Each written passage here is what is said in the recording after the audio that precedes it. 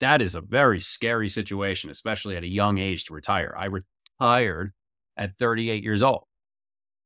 Yeah, that's a scary situation. Is that my final hurrah at such a young age? It's also the realization that, sure, I could buy a lot of things, but those things, those materials didn't make me happy. They didn't fill that void.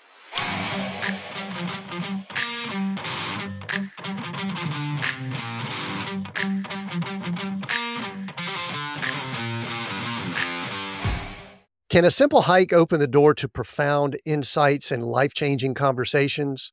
Welcome to Seek, Go, Create, where we explore this intriguing idea with Darren Mass, a former CEO turned business therapist who finds clarity and connection on the trails with the world's leading business achievers. Darren's story is a roller coaster of ambition, success, and introspection. After selling his company, Mass Communications, for $40 million, Darren found himself grappling with a sense of loss and confusion. It was a hike that transformed his perspective and led to the creation of his podcast, I Took a Hike. I've been power listening, great podcast, where he shares in-depth conversations with top entrepreneurs amidst nature's backdrop. Darren, welcome to Seek, Go, Create. Thank you. And I definitely did not script that, and I could not have said it better. So well done. Welcome. It's good to have you, Darren. I'm excited about this conversation. I stumbled upon you on LinkedIn and I said, this is a guy, we're either related or cousins or need to be or whatever. And so we're going to have a fun conversation all about redefining success here. But before I dive into things, let's pretend, or not really, that we just bumped into each other. I ask you what you do. What do you tell people when they ask, what do you do? I help business owners crawl out from the rock that they fell on. Do you like that question? Do you hate the question sometimes as much as I do? So I was part of a networking group a while back during COVID when we all needed some help. And the purpose of the networking group is to never ask, what do you do? Why? Because not to crap all over lawyers, but if you tell me you're a lawyer, I'm thinking probably one of a few things, right? But that means I'm not thinking about you as a person. And that's when all of this clicked with me, that it doesn't matter what you do. You as a person is more important. So yes, I do not like that question as the opener. It naturally comes out because that's our default bias. We always want to categorize and lump people into things. So yeah, if you're a lawyer, here's your bucket. If you're a doctor, here's your bucket. If you hike for a living and share inspiration with all the listeners on a podcast, you don't have a bucket. You're somewhere in the kooky category. So there I am in the kooky category. I think some of us are getting to a place where we tried to be in the bucket for many years, and now we've spent a period of time, years, whatever, trying to be outside the bucket. It sounds like that's a good bit of what your journey's been, correct? Yeah, I think this stems from, I'm the tail end of Generation X, the X Gen, maybe arguably some millennial. I was born in May of 1980. My people didn't want to be like their parents. We didn't want to live in that house, go to work in the morning, come home, eat dinner, wake up, go to work, and repeat, and repeat, and repeat. So we've all had this really strong sense of work ethic, right? We went to work, we worked hard, we climbed that corporate ladder, we sought after the jobs we wanted, right? We earned it. But then when we became parents, we started realizing that, wait, I'm my dad or I'm my mom. And we started seeking something different, right? We seek, we go, and we create it. There you go for you. But that is very, very much my mission, as well as many others. And I think we are all collectively finding unique ways to earn a living, earn a keep, but more important, find balance to enjoying our lives. Because I'm not going to say that my parents don't enjoy their life. They do now in retirement in Florida, but they didn't enjoy their life. Granted, if I ask them the question, do you enjoy your life at 45? They would have said, sure. But I didn't witness that. I didn't witness the social nights out or the friend hangouts or the parties or the work celebrations. I witnessed my dad just getting through life. And that is something that I didn't want to be. And many people like you and I have found a good trajectory to not be like that. So what's interesting is that you say you're on the tail end of that, I guess that Generation X. I'm on the tail end of the baby boomer. So it's almost like we're this odd tail end of two generations that I ended up going down the path, even though I didn't want to. Sounds like you did a little bit too. We'll talk about that in just a moment. But yet I didn't want to. And I don't know if I didn't know how to get out or if I just didn't know what I didn't know. But I do think it's part of a journey. And it seems like all of our stories, this is what we talk about here, is almost every situation is a journey. But I want to go into that. But real quick, a bigger question, because now you're working with people, you call yourself a business therapist, which we're going to talk about that in just a second. But can people get outside of the bucket on their own? Or does there have to be some kind of event or external thing happen or some kind of come to Jesus or whatever you want to call it that forces that? Because I know yours, we'll talk about it some, it was a transition from being a CEO going to an exit. Mine was 2008, the downturn. Those were external things that we may have known about, may not. But can we lead people down that path as an executive coach and a business therapist without having to go through a bunch of crap? So, broad generalization with everything we're saying, right? Of course, there are Yes. individuals that were born into entrepreneurship. I feel like I was born into entrepreneurship. My grandfather was an entrepreneur. My father had a moment. My uncles have moments. So I think you're born into it. That spark does happen naturally. But for many, right, at the risk of generalizing, for many, you do need that existential wake-up call, that life-changing wake-up call, whether or not, it was a health scare that made you realize, oh my God, what am I doing here? Or a nudge from a caring party or a loved one. I think we are programmed to go to school at an early age. We are programmed to obey authority and listen to our elders, all well and good, all right. But that programming for many does create this robotic life, does create the going to work and coming home. And that's the purpose of life until you have children and a wake-up call. As a father, what was I doing? I was working really hard, but then I became a father and now I'm working really hard for this purpose, taking care and supporting my family. Mothers, taking care and supporting family, going to work to support a family, right? We have this meaning. I think there is that click though, and it's usually a life-changing event. For me, I've had multiple clicks in my life. I've had bouts of depression, like many. I've had lots of those existential conversations in my brain saying, what am I doing? What is this purpose? Why am I doing this? Many can relate to that. And I think it's that style thinking and those types of events that build greatness, great character, and these purposeful events. You mentioned that you kind of have genetically wired entrepreneur in your blood. I think that I do too. It's interesting, you kind of skipped a generation, but I was wanting to hustle, do business, make me some money, right early on. But then something wanted me to go to college, get that education. And then I had a company in college. And then I went to work corporate for 9 years before I was able to bust away from that. Safety. Talk You about went to the safety aspect of things. safety, just got married, stuff like that. You think you need to do money, but it's interesting. I think you posted something and I don't even know if I still have it pulled up here. I do But you post a said lot. I post at least 6 days a week. you do a LinkedIn. People need to check you out on LinkedIn. I enjoy it. That's what part drew me to it. I think you put a picture of you up back when you were a kid, the earring, the buzz head, all that kind of stuff. You wanted to be a rock and roll my high drummer. school yearbook But the state, photo. I am not going to be putting up my yearbook photo because there was a lot of hair there and there was a lot of hairspray with it, a lot more hair than you had. Shows the difference in the You generations. did say you were right? boomers, so yes. Sometimes, here's what you said here. Sometimes we spend chasing something we want, you put that in quotes, only to find out it isn't the thing we need. Doesn't that appear that's what most people are doing? Or not even want, they think it's what they want, or they think it's what they should want, might be something there. So talk about that.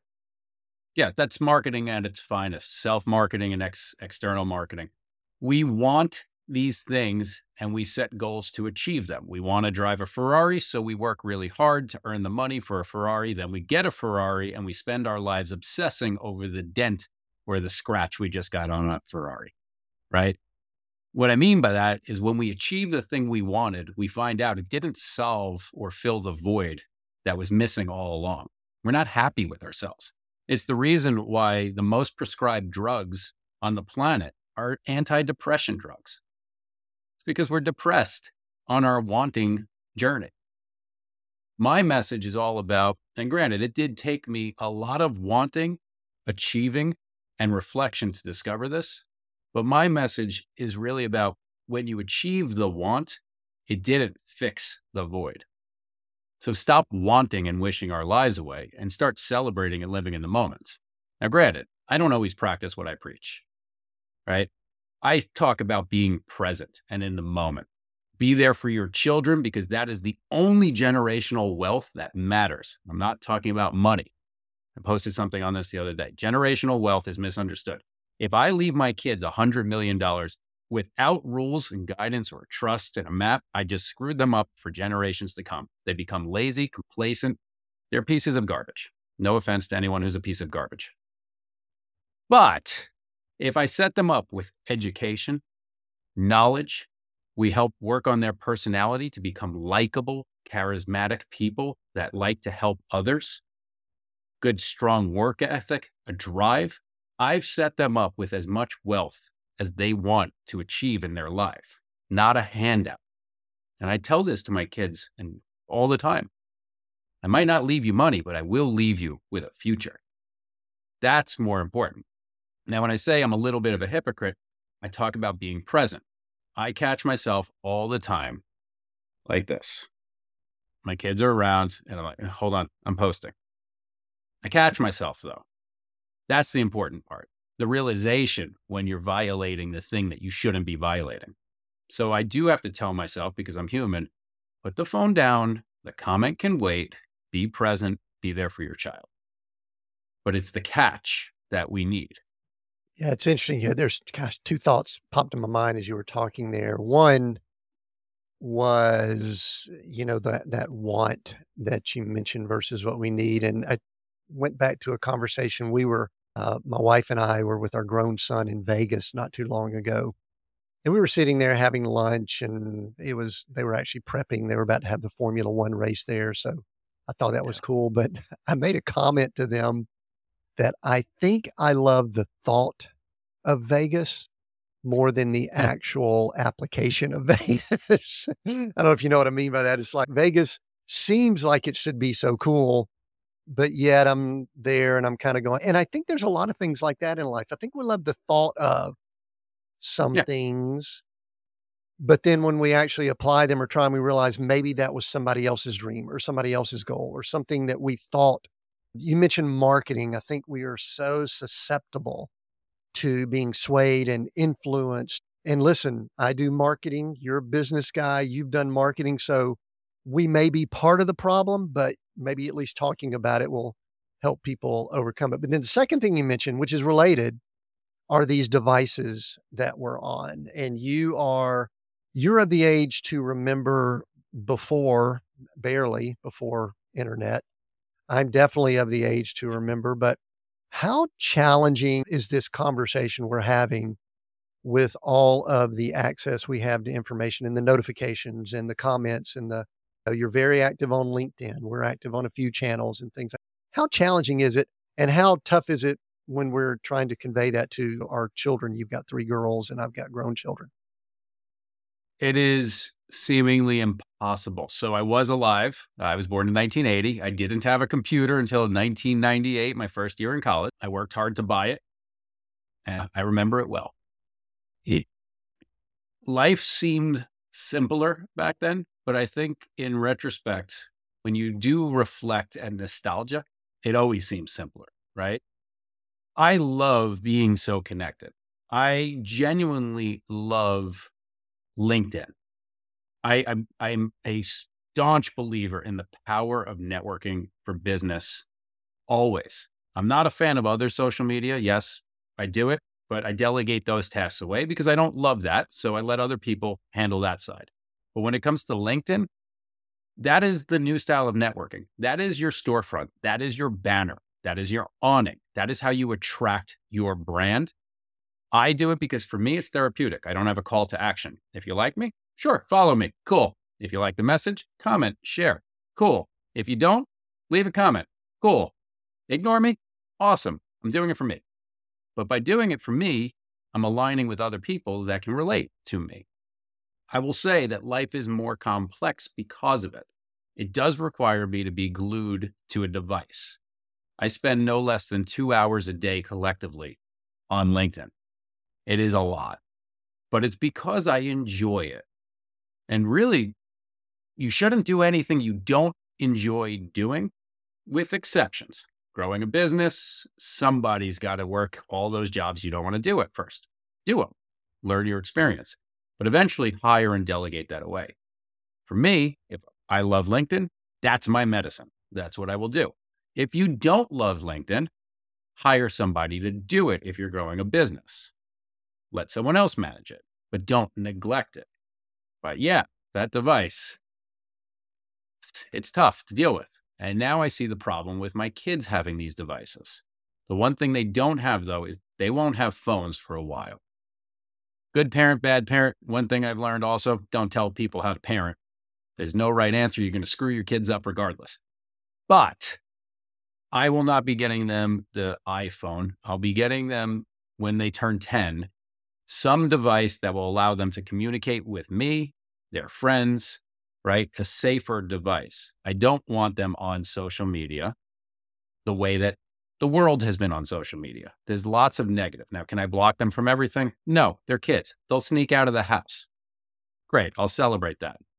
But the best I can do to keep them out of the challenges of today, I'm going to try to do that. Don't practice what I preach, or do. Something like that. Let's take a short break. I've got a question for you. Are you feeling overwhelmed by challenges in your leadership role? This is Tim Winders from Seek, Go, Create, and I understand how tough it can be. As an executive coach, I've guided numerous leaders through their toughest moments. Whether it's navigating team dynamics, strategic decision-making, or personal growth, I'm here to help you overcome these hurdles. My clients have broken through barriers they once thought impossible, and you can too. Don't let challenges hold you back. Visit timwinders.com/coaching and book a free discovery coaching call with me directly on my calendar. That's timwinders.com/coaching. Together, we'll forge a path to greater success and satisfaction. Now, back to Seek, Go, Create. Well, I think that part of it, and you went down a path. I was about to ask the question. I'm glad you let us know. I'm Sorry, assuming my your ADHD girls. takes me on multiple paths sometimes. I think we're tracking because you answered the question I was about to ask. So we're either something's going on here, which is nice. But one of the things I was going to ask the ages of your children, and I met Coraline because I listened in on a podcast episode where you took a hike with her. I did. So she was 4 at the time. I don't know if she's still that age. And then it sounds like you've got almost 10-year-olds. And I guess the question I was going to ask, which you sort of asked, I'll answer it. I'll kind of address it here is how do we convey that there needs to be a certain degree of maturity to deal with these things? And I do want to say this, at times, I'm not sure that I have the maturity, or a lot of what we would call adults have the maturity with these tools that we have. So I do want to say it's not necessarily an age thing. How do you convey that? And this is not a how to parent. This is almost how to communicate what type of information you need to have access to. Yeah. So it is an age thing, actually, because adults are far worse than children, because we always hide behind I'm the adult. As a business therapist, I coach a lot of partnerships, and I see a lot of fighting like children, and it is comical to me because, granted, kids don't always listen to their parents, but eventually you can connect with them. take that for what it's worth. But hey, we're not the best representation sometimes, but what success should be. When it comes to parenting, I get it wrong all the time. And I celebrate that because I try to do things differently than my parents did. My parents were strict. At the time, growing up, my dad's favorite sport was yelling. I'd walk into a room, he would tell me to shut up before I even said anything. Now he's the happiest, greatest person on earth. I don't even recognize him. It's fantastic. But I turned out all right. I like the person. I love the person I am. I love that I turned out that way. So I try to learn from those lessons. I yell at my kids too much. We all do. But I catch myself now. And now when I think I'm about to yell, I don't. I take my deep breath because that's what I tell people. Take your box breathing in for 4, hold it for 4, out for 4 until your heartbeat lines up with your breathing. I do that all the time. I walk away now. It's really just trying to be a better parent, but I'm going to screw it up to some level. So if I do yell at my kids, which over the past few months has been infrequent since I've been in a happy place and enjoying life far more than ever before, I will actually sit down with them and say, I'm sorry, I shouldn't have yelled at you.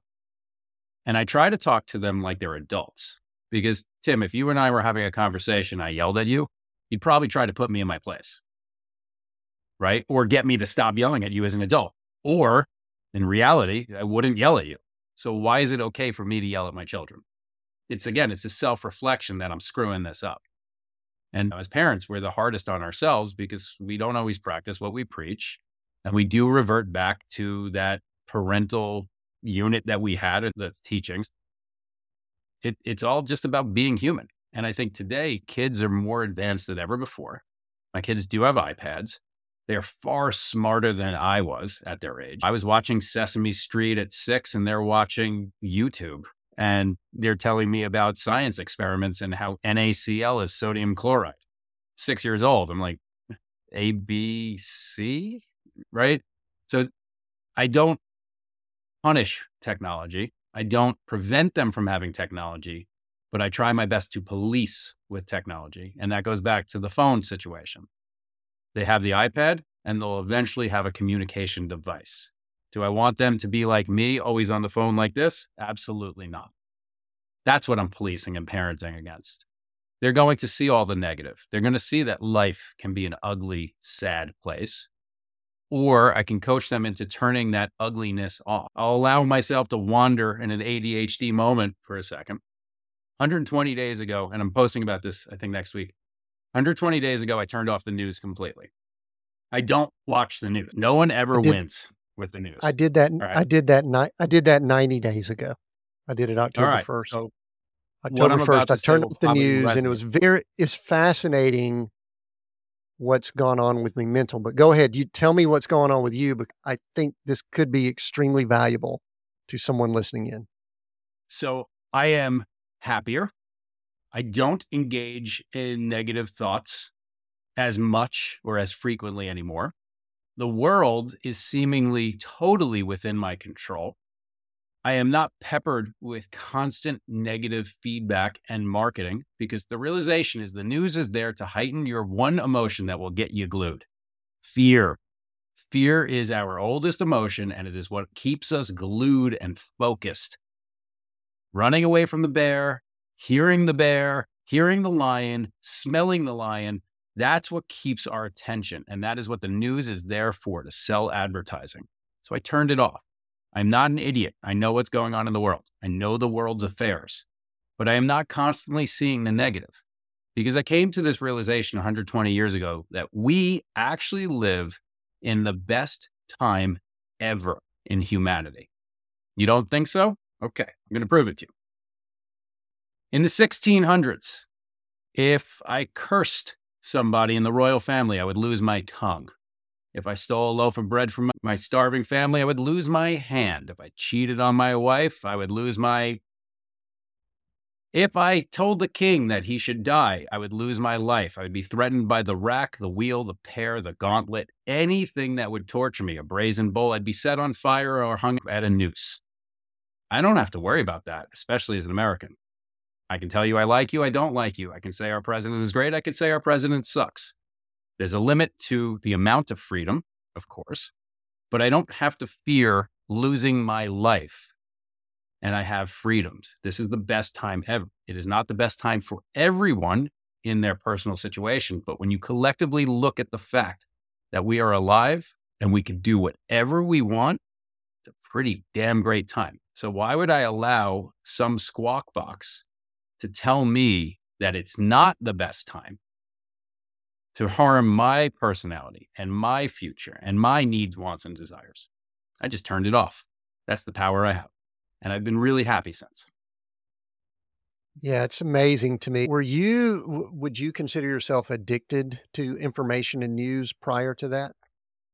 I'm a huge nerd. I love information. I love news. Um, I love the world events. Let me put a D in there. I loved all that. I got sucked into it. I wanted to see how the world was gelling together or not. I wanted to feel like I could solve the problems, but I couldn't. I love information. When I was viewing TikTok all too frequently, which I also got rid of, when I was viewing it, my feed was all this nerdy science stuff or chemistry stuff or hiking things. I just absorbed knowledge and I love that. I love learning. But now, since I've turned off the negative, I've only focused on the positive. I've been able to learn more about our positive brain, our positive mentality. I've been able to do more. I've been able to hike more. I've been able to write more. My vision has become clearer. And I know this all sounds kooky because guess what? It is. But I'm choosing the way that I want to feel every day. And whenever asked, I don't mean to rub it in, but it sometimes sounds like that. My friends ask me all the time, how am I doing? And I say, I'm living the best day of my life every single day. And then I hear some other people say, oh, today I'm miserable. Okay. Misery is a choice. So is positivity. Sounds kooky, but it's a choice. People don't realize they choose to be miserable. Yeah, there's real circumstances and situations that cause us to be miserable. Yeah, life experiences cause us to be miserable. But you can turn certain things off. I'm not telling you to turn off the fact that, cousin Jimmy just passed away suddenly. Yeah, be sad about that. Be human, of course. But in a few weeks, you should mourn and move on and not dwell and celebrate the fact that cousin Jimmy's not here and maybe he should be here, but he's not. So let's move on. He would want us to move forward. Sorry, cousin Jimmy. I didn't mean to be insensitive. Yeah, the neat thing about that is that I'm recognizing it's very similar. I feel like I'm looking in a mirror, hearing my voice because I was trying to convince myself that I needed all this information for what I did, for my business or for financial decisions or for business decisions, for the executive coaching that I do, probably just to be able to communicate and converse with people. Sounds like you found the same thing. No, I don't. I don't need that. In fact, I think it was jading my mind a little bit, and I'm older than you are. We would have hoped we would have figured this out sooner, but I was looking at the world through a lens that was clouded by what other people wanted me to think about it. Yeah. Media, we can call it news. You actually alluded to this. It's really more media in that they're selling something and they have to keep us attached to it and things like that. We don't really have pure news much anymore. I think it's been phenomenal. And I actually am on a similar path, more creativity, writing more. I enjoy my conversations more. I have less cynicism. Darren, I was right. finding myself being more cynical. You look at the political structure and I don't care which side you're on. You just like, oh man, this is a mess. We got troubles. So anyway, that's cool. So that was a sidebar. Didn't really plan that, but I think that could be some of the most valuable things that we mention to folks is cut some stuff out, get rid of it. Yep. I want to shift a little bit here and I want to go back a little bit to talk about what we'll call your journey, your success story.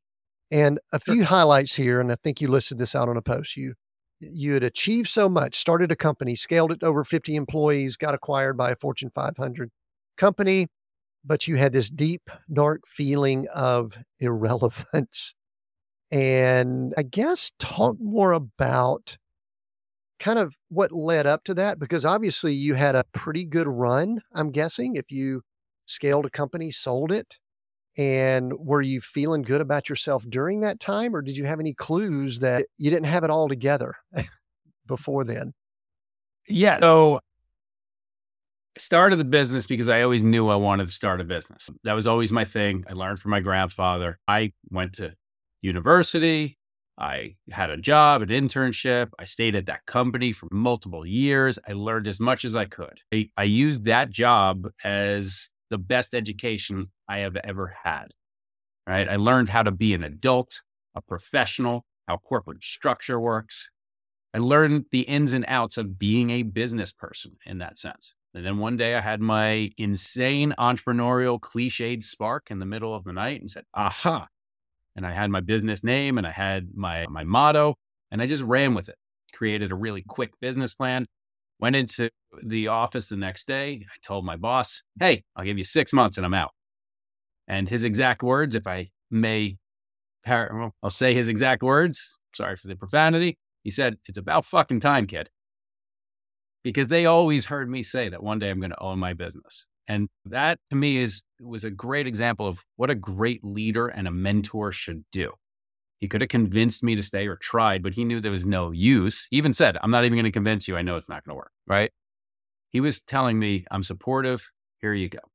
Then a whole bunch of can'ts came because it was turning into 2008. Horrible time to start a business. So people thought. And I heard you can't start a business in this economy. You can't. And I'm always a person that said, I'm going to prove you wrong. So I sought out to prove everyone wrong. Starting a business in tough economic times is a phenomenal idea. While you're at zero, your would-be or should-be competition is too worried about protecting their own assets. They're not paying attention to you. That allows you to creep up unnoticed. That also allows you to get the benefit of a bad economy. So what do I mean? I was in telecom. I needed to work with the world of Verizon and AT&T, these big monster companies. They would have never spoken to me in a great economy, but they did in a shitty economy. Anyway, fast forward, I loved that business. I loved working with people. I loved inspiring people. I loved being a leader. I loved doing all of the jobs and all the tasks that most people wouldn't love doing. It was never about making money. It was always about the freedom of doing what I loved and wanted to do predominantly. And then one day it started becoming about money. And that's when I was a little bit less excited. I was more excited about the want than the reality of what I was doing. And when I finally started realizing that the market is changing, the economy is changing, my risk tolerance is decreasing, my insatiable need for more money was ever growing, that's when we decided to sell the business because I knew we were becoming detrimental to the growth. Sold the business in 2018. I stayed on because I wasn't ready to call myself retired. I was an employee of the company. I was the president of the company for about a year. Unfortunately, the company went into bankruptcy due to a lawsuit that they lost, not because of my company that they acquired, and it predated us. But working in a bankrupt company was not fun, not exciting. And I looked at it as I don't have to do this, and I'm not going to do anything that's not exciting to me. Took my exit, and now it all sounds like poor rich guy. That's when I realized the thing that I always wanted, that money, that dream of everyone, was not really that exciting.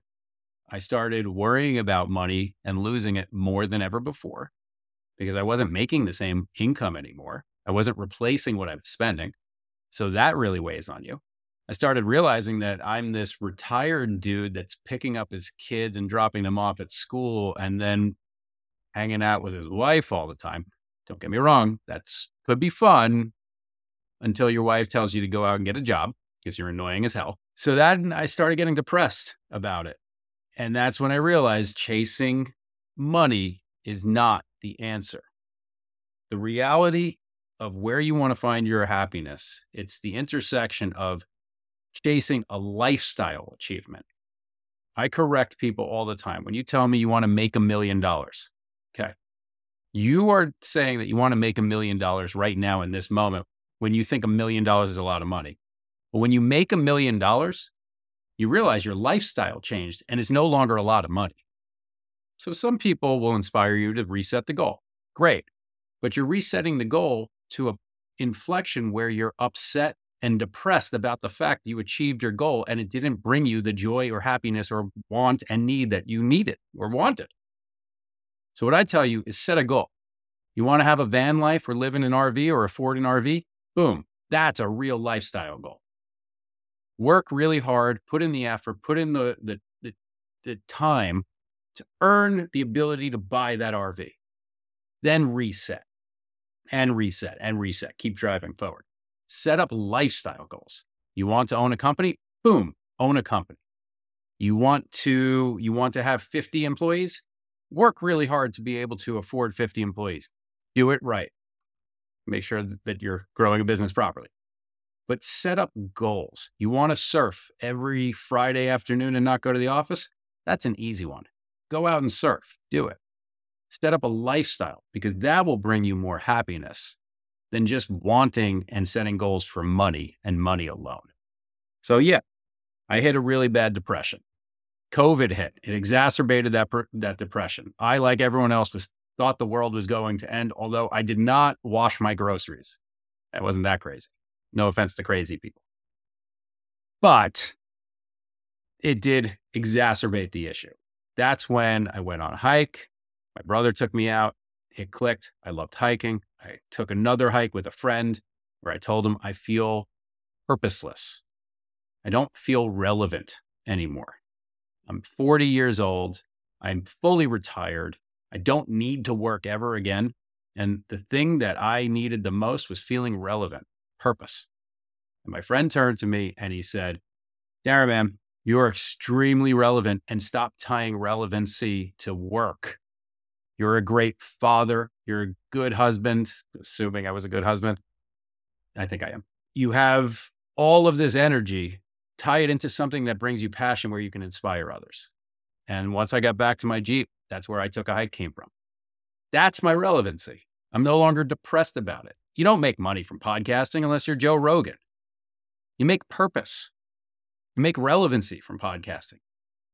You align with people. You network with people. You know how rewarding it is to hear someone, if I'm in the center of town, hey, I heard your podcast. I really liked it.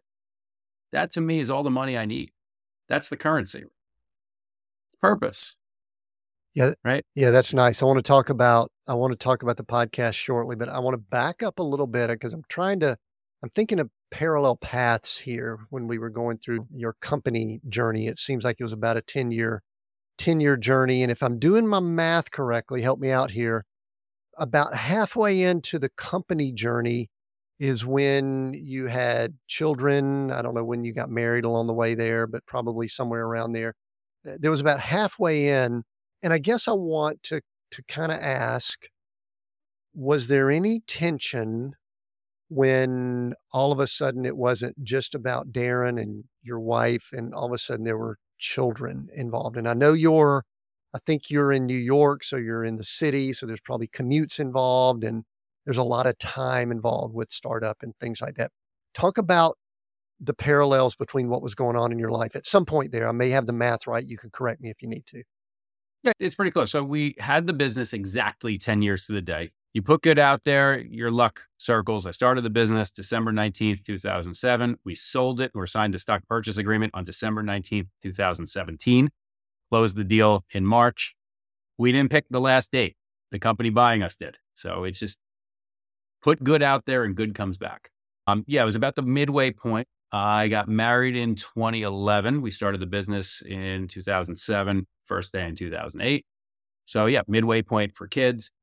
It was actually great. No tension. I did live in the city. So that commute was really a subway ride from downtown Manhattan to the Upper West Side. So about 40 minutes. My wife, Christy, she's amazing. She would take the kids out in their double stroller and push them to the train station, the subway station, and we would meet.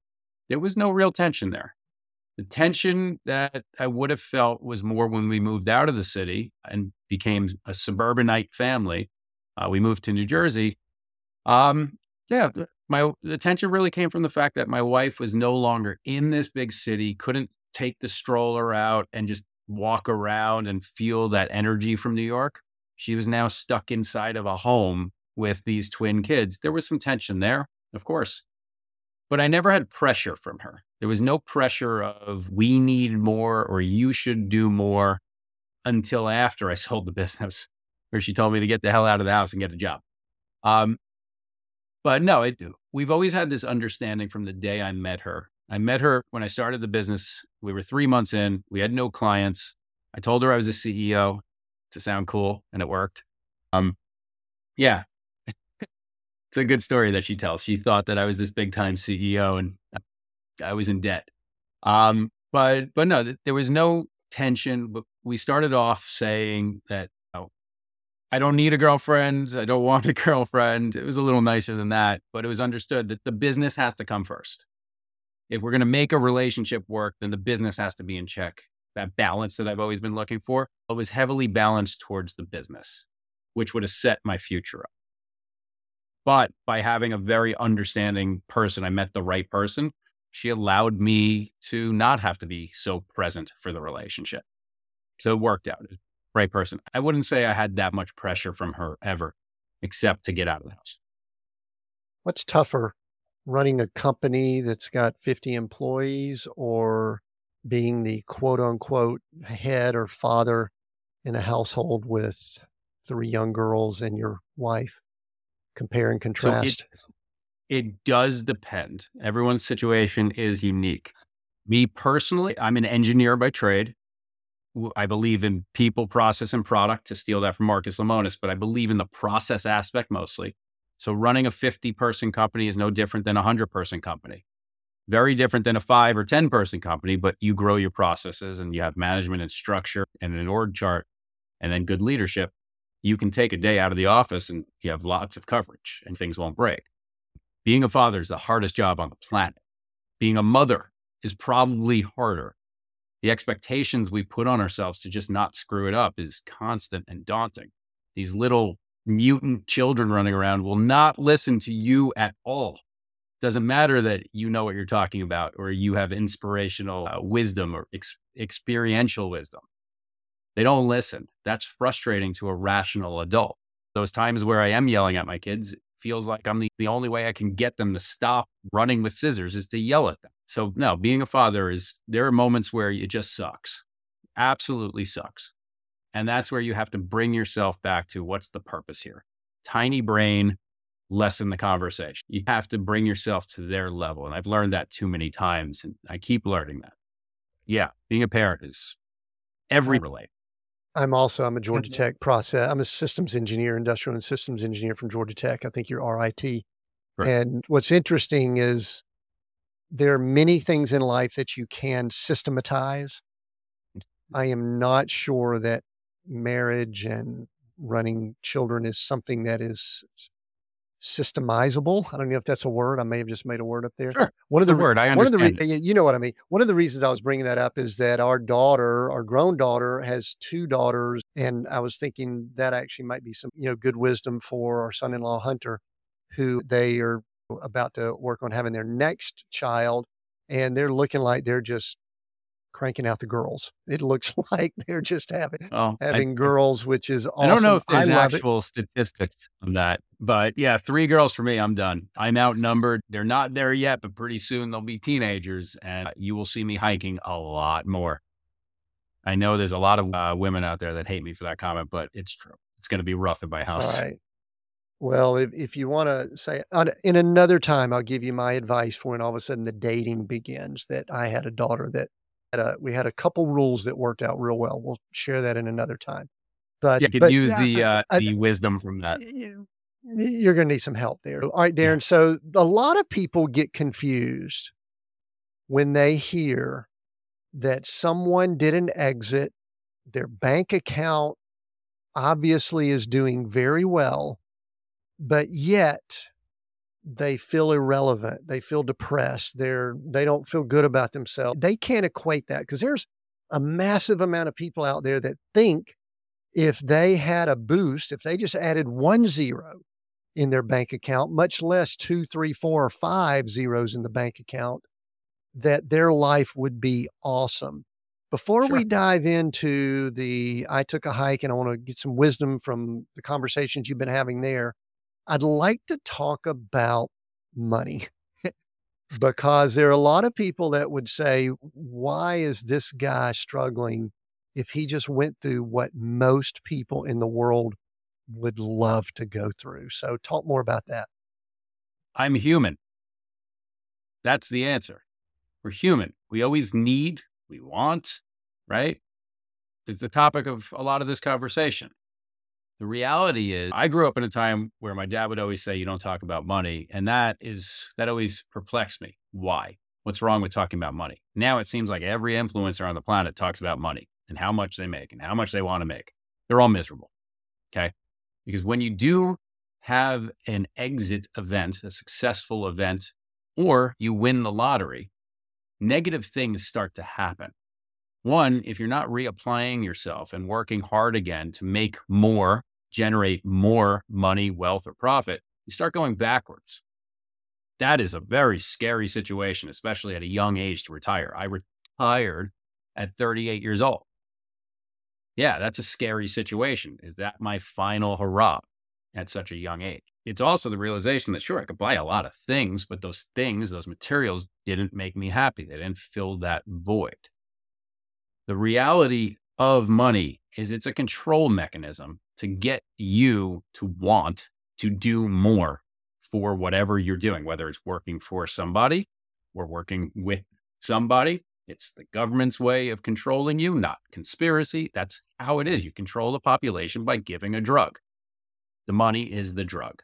You realize you get the drug, it doesn't fill the void. That's what it is. That's when you have to pivot and make purpose. That's when you have to do more with your life than just the drug. So for me, that was my experience. And it's a real experience. And I'm very honest with it. Now, if you're going to ask me, would I trade it in? Hell no. I like having a whole bunch of things I don't have to do. I don't have to worry about this or that because I had an exit event. But I earned the exited event by taking risks, working hard, and applying myself, doing things that many people would be afraid to do with their career or their success, taking those risks. You have absolutely heard this. We've all heard this. The lottery winner, it's a curse. There was a show on Netflix about what happens when you win the lottery. Well, cousin Jimmy wants a handout, right? It's a curse when all of a sudden your lifestyle changes overnight because now all the things you couldn't afford, didn't fix the problem. There was a Yale School of Management study on what exiting entrepreneurs should do. And the net result is the majority of exited CEOs, business owners, entrepreneurs should not spend a dime of their money, should not change their life, should not buy the boat, plane, train, automobile, or house for at least a year to allow yourself to stay normal, to keep your baseline of spending and lifestyle normalized.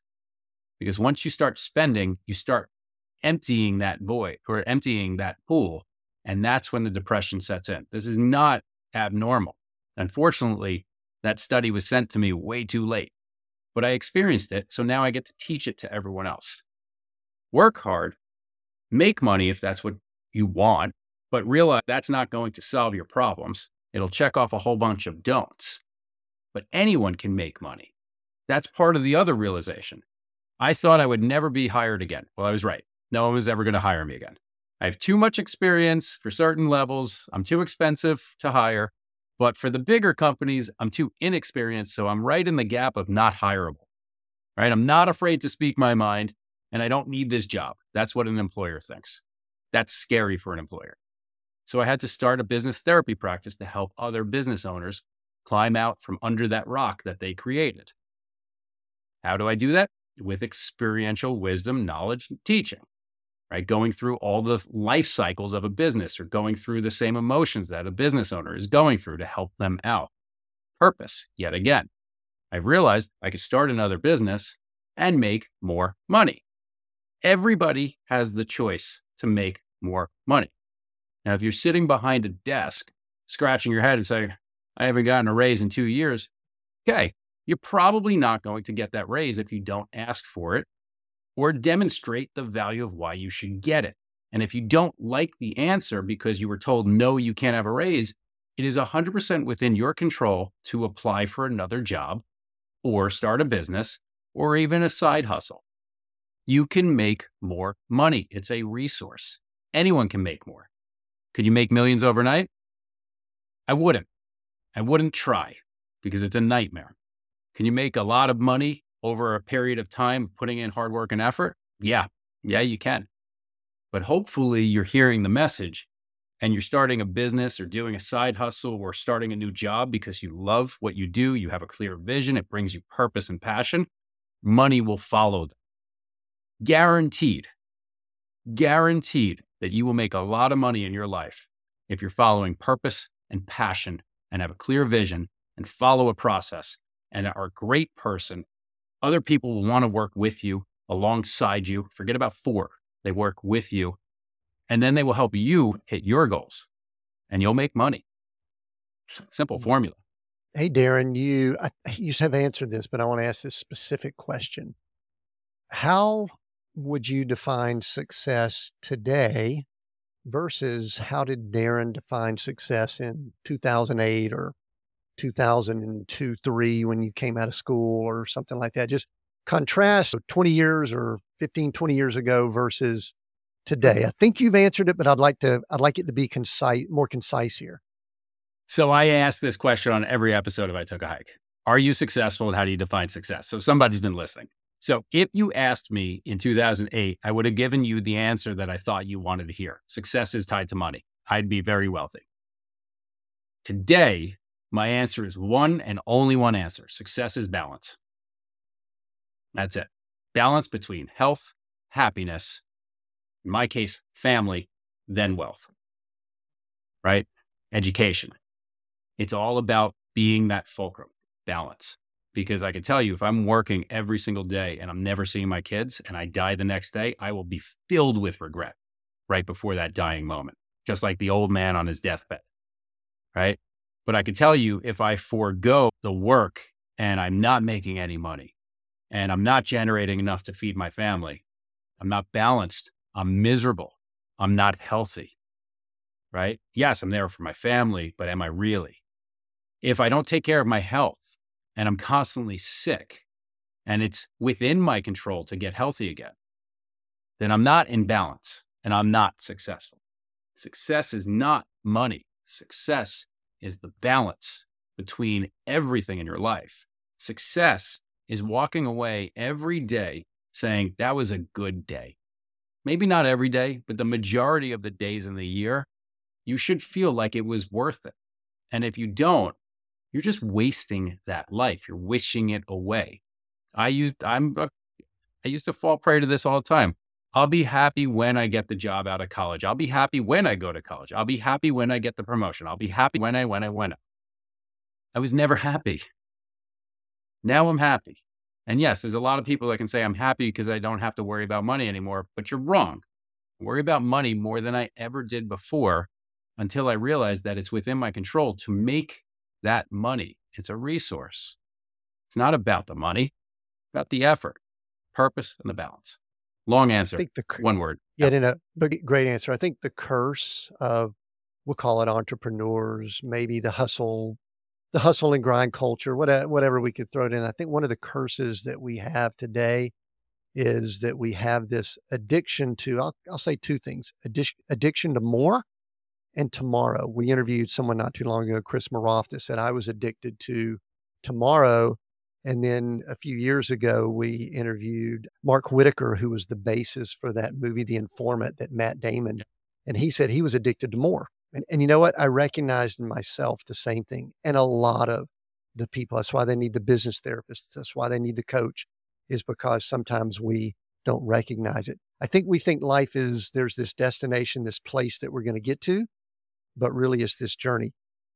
How do we measure balance? Because I think the way we're wired, Darren, the way you and I are wired and a lot of people listening in, is that we will get to this place and we will look around and we'll get a balance trophy or a balance certificate or something. But it really is something that is not, I don't want to say it's not tangible, but how do you know when you're close to it or getting there or in a place?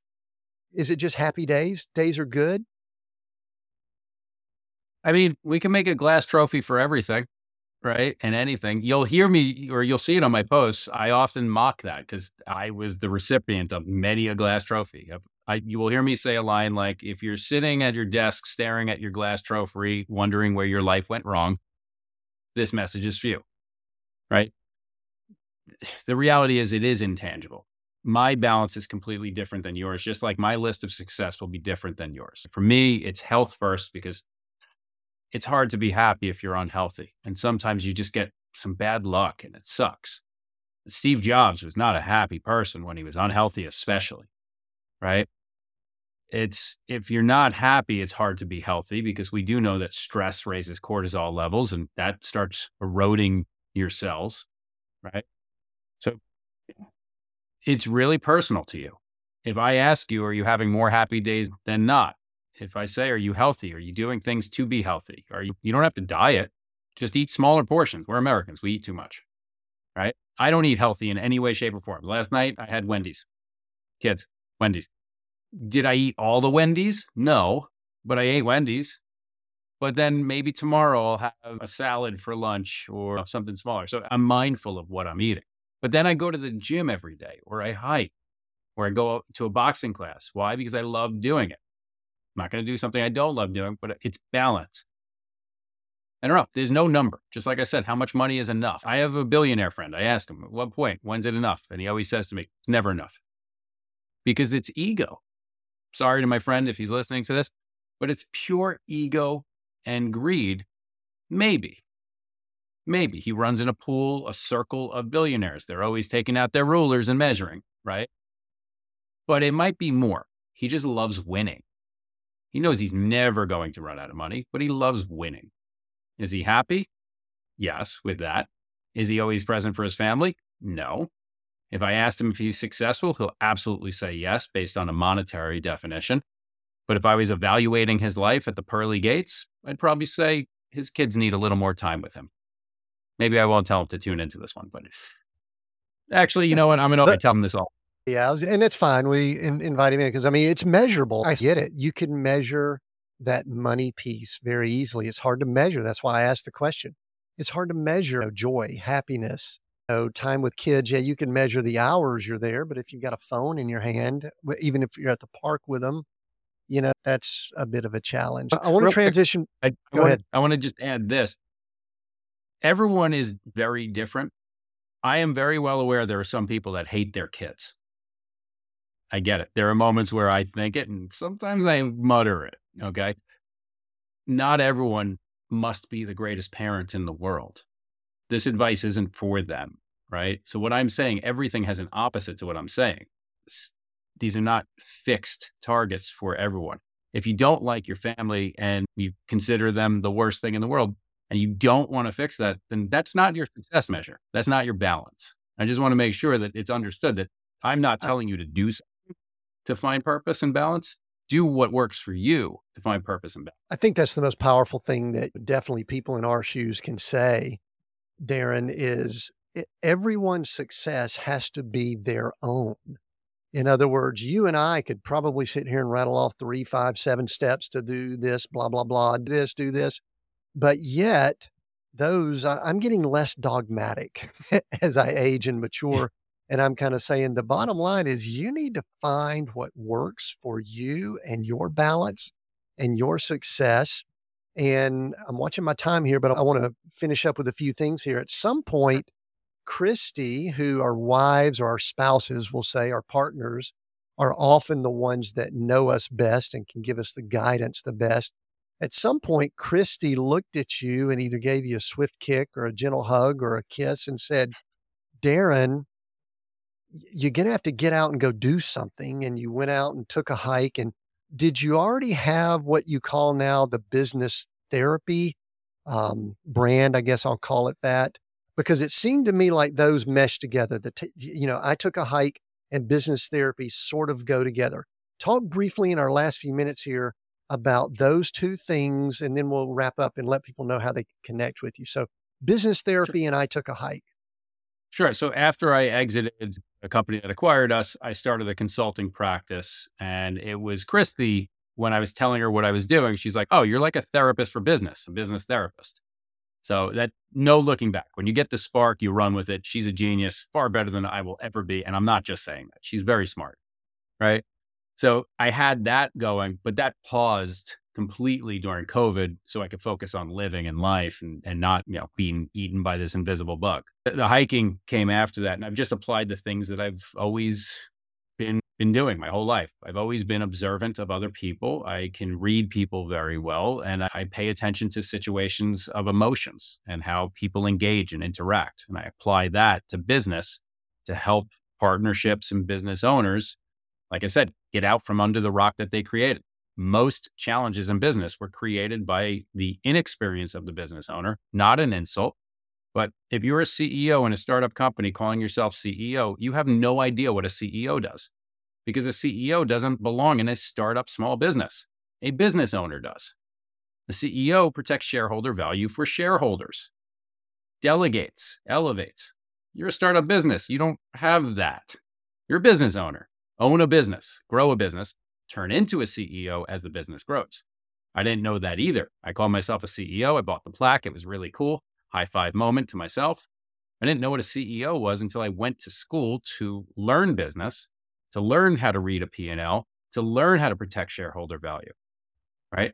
The business therapy that I do combines all of that experiential wisdom, training, knowledge, and the emotions of being a business owner, especially the heightened frustration, anxiety, depression, and pain. Do you enjoy I'll call it inspiring and interacting therapy that you're doing now more than you did when you were actually applying and head down inside of a business? Because I do. I really enjoy being that outside looking in instead of the businesses and all that I ran. How do you look at those? So it's different timelines. When I was in my 20s and 30s, I loved being finally a CEO. I loved going to the trade shows and having the meetings and being the person that people would turn to. Not an ego thing. I just liked being that person at that time. Now, yes, I love helping other people win and succeed. I love the inspiration. In fact, I'll say I effing love it. I love what I do and genuinely do it. This is not a huge payday. I don't make anywhere near what I made as a business owner and a CEO or as the executive of Fortune 500. Nowhere even close. Again, it's not about money. It's about the purpose and the balance for me. So I genuinely love what I do. I select my client, not in an elite or arrogant way, but I work with clients that I know are willing to grow, are willing to take knowledge and run with it, are willing to make changes. I love their businesses. I see opportunity in their businesses. That's advice I give to all my clients is you always want to select a consultant, a coach, business therapist, a mentor that doesn't need you as a client. If they need you as a client, they're already giving you the wrong advice because they're going to bill you per hour and try to get as much out of you. That relationship will last the average of 5 months.